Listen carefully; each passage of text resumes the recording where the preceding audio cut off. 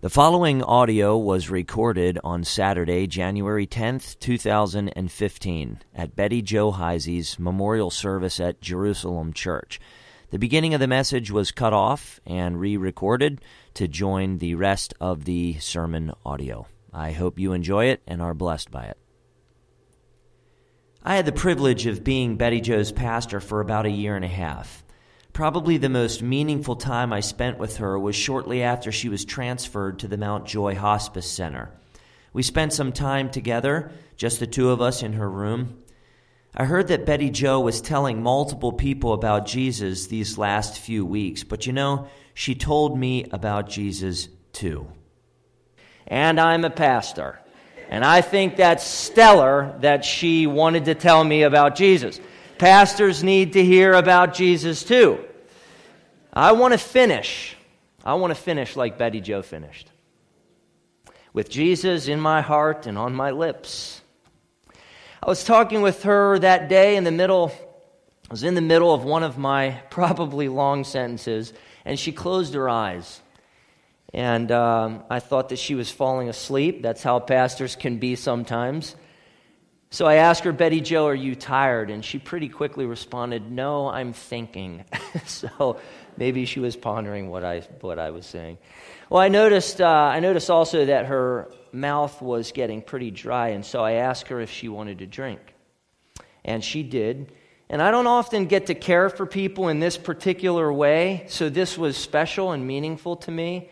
But I was able to hold the straw to Betty Jo's lips as she could get a drink. That was significant to me. She was thirsty and needed a drink. She was thirsty and she took a drink. There's an important parallel with Betty Jo's thirst during that moment and the soul of everyone. Everyone's soul is thirsty. Betty Jo's soul was thirsty. My soul is thirsty. Your soul is thirsty. Inside of every human being is a spiritual thirst. Many people have attached various names and diagnoses to that soul thirst. Many even recommend different and prescribe different cures for it. But it's really quite simple. We thirst because we have a desperate need for God. We can try to ignore our soul thirst, but we know it's there. Our world is broken. We are broken. We may attempt to satiate our thirst with temporal things, whatever they may be. But nothing temporal ever seems to quench the dehydration of our soul. That's because there is only one drink potent enough to quench it, to satisfy our soul forever: Jesus Christ. God described it this way in Jeremiah 2:13, "For my people have committed two evils. They have forsaken me, the fountain of living waters, and hewed out cisterns for themselves, broken cisterns that can hold no water." That's what so many people do. They turn away from God, who is an ever-effusive and torrential spring of vitalizing water, giving indescribable joy and satisfaction to the soul, and they turn to the pleasures of the world, which are permeable and sandy cisterns, and they lap up turbid water, expecting their thirst to be quenched, and it never is. But you see, Betty Jo didn't die thirsty. Her thirst was quenched by Jesus before she entered into eternity, and that solidified her eternal soul refreshment in Christ. I'd like you to consider one simple truth today. Here it is. Everyone who drinks deeply of Jesus Christ by faith will never be thirsty again. And they will possess in Christ a spring of water welling up from within them unto eternal life. In John 4, Jesus was on his way from Judea to Galilee, about a 60-mile journey or so.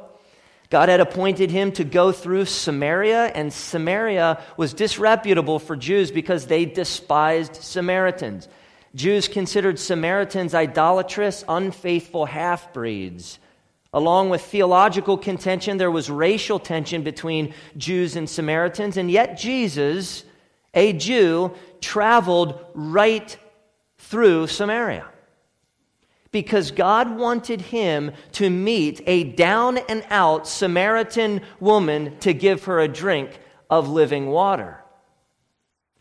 As Jesus was going through Samaria, he came to a town called Sychar, a place very close to Jacob's well.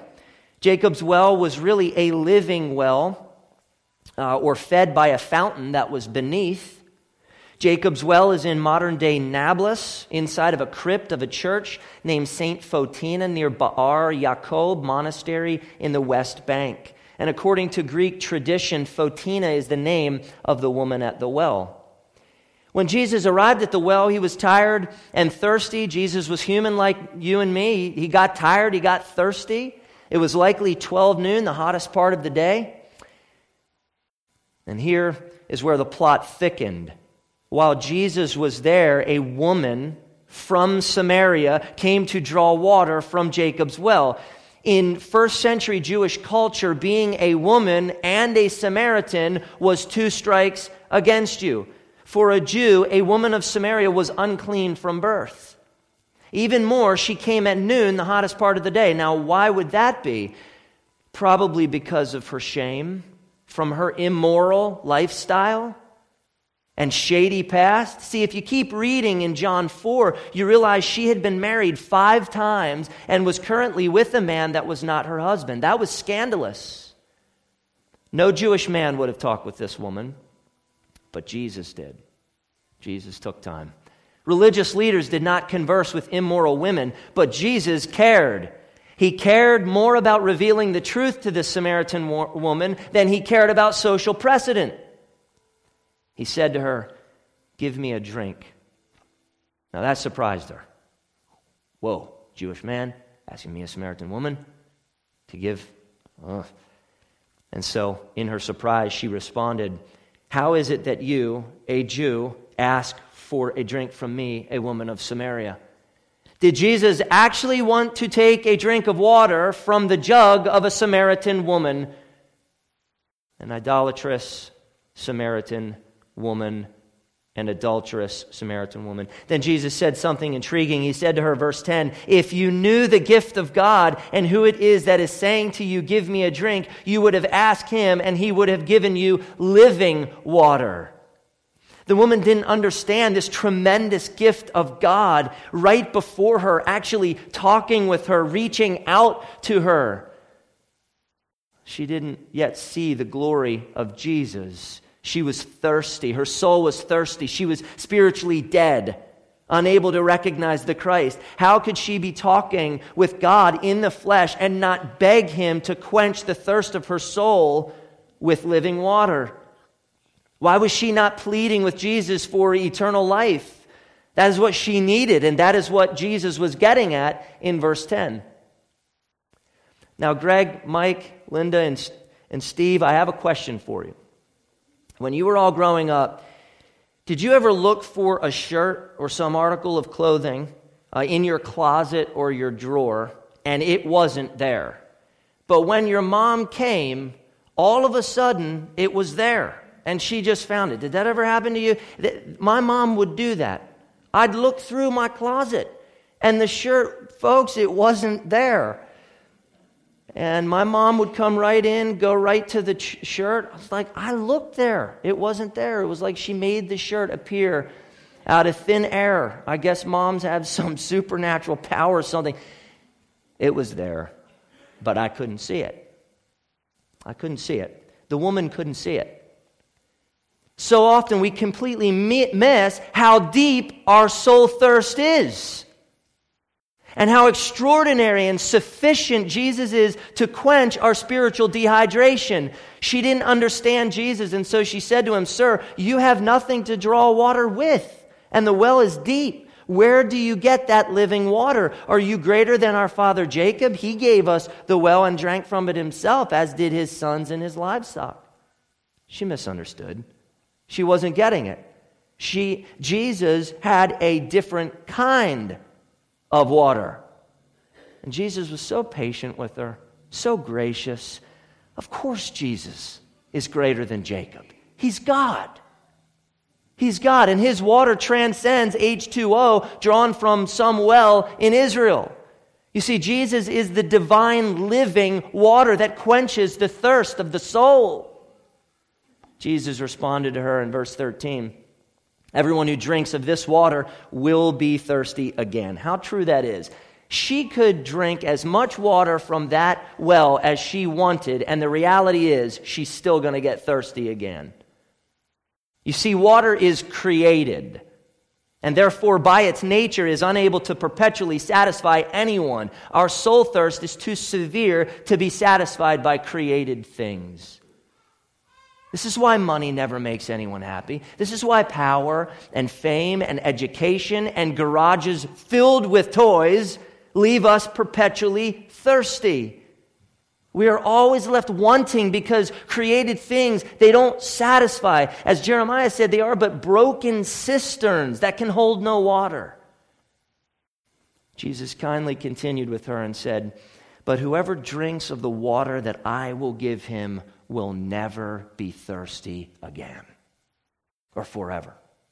"The water that I will give him will become in him a spring of water welling up to eternal life." Imagine never being thirsty again. Imagine having a fountain of water welling up within you, always refreshing you throughout eternity, forever and ever. What you need to realize today is that Betty Jo Heisey drank of that eternally refreshing water. Jesus was the spring of water welling up within Betty Jo unto eternal life. Be sure of this, my friends. Be sure of this, Betty Jo is not thirsty. Her thirst has been quenched by Jesus, and she will never, ever, ever, ever be thirsty again. Amen? This is the reason to celebrate. This is also the reason to ask ourselves whether we have drunk from the same overflowing fountain of grace that Betty Jo drank from. Jesus eventually told the Samaritan woman that he was the Messiah. He was the Christ. And the woman went into the town and told others, "Come, see a man who told me all that I ever did. Can this be the Christ?" And as it goes, many Samaritans from the town believed in Jesus because of the woman's testimony. God used the woman to reach others. And Jesus stayed in that town for a little while, and he taught the people the gospel, and the townspeople told the woman eventually, "It is no longer because of what you said that we believe, for we have heard ourselves. And we know that this is indeed the Savior of the world." People got saved that day. People drank by faith from the eternal fountain of Christ that day. People were satisfied that day. Betty Jo was a thirsty soul. Yet Jesus quenched her thirst, and Betty Jo had something to say about Jesus in response to that. Do you find it fascinating, interesting, especially the family, that in the last moments of Betty Jo's life, she wanted to talk about Jesus, about living for Him. She wanted me to know that I should live for Christ. Why? Because she drank deeply from the refreshing fountain of Christ, and she wanted to talk about Christ. Death can be a traumatic event for people unprepared to meet God. Haunting. But Linda said that Betty Jo was a still soul. The last two words that Linda heard from her dear mother were heavenly home. Where do you get peace like that? You drink deeply of Christ. If you'd like to never be thirsty again, you need to be a heavy drinker. You need to drink of Christ by faith. Drinking is an illustration of faith. In John 6:35, Jesus said, "Whoever believes in me shall never thirst." On another occasion, Jesus said, "If anyone thirsts, let him come to me. Let him come to me and drink." That's faith. Do you feel your soul thirst? Turn from your sin and come to Jesus and drink by faith. Have your soul refreshed by His forgiveness and His grace and His love and His mercy, which is new every morning. Trust Him alone for eternal life. Enjoy Him more than everything else. He will gratify your soul. If you want to honor Betty Joe, and I think you're probably thinking about that, then drink from the fountain of living water with her. Drink in faith, trust Christ, and live for Him. She would want you to do that. If God's Word is connected with your heart in some way, with your mind some way today, if you have questions about the veracity of Christianity, I'd love to talk with you, and I'd love to point you in the right direction to get you good answers to your good questions. There are good answers. Let's talk afterwards, or jump online, jerusalemchurch.net, look me up, send me an email. But get in touch with me and let's talk about your thirsty soul and how you can have it quenched. I'd be glad to talk with you. The most interesting man in the world from the Dos Equis commercials on TV, he says, "Stay thirsty, my friends. The joy of the gospel is we don't have to be." Let's pray. Father in heaven, we give you all the thanks and the praise for Betty Joe and her life and her legacy. Thank you for the gospel that she delighted in. Thank you for Jesus, the gift of your she delighted in. And I pray, God, that the people who have heard your word today would rejoice in the truth and would come to Jesus Christ and leave their life of immorality and sin and drink deeply from the well, the ever-gushing well of refreshment of Jesus Christ. And may they do this not only to honor Betty Joe, because that is absolutely what she wanted, but to do this mostly to honor you, the eternal God of the universe. In the name of Jesus, we pray. Amen.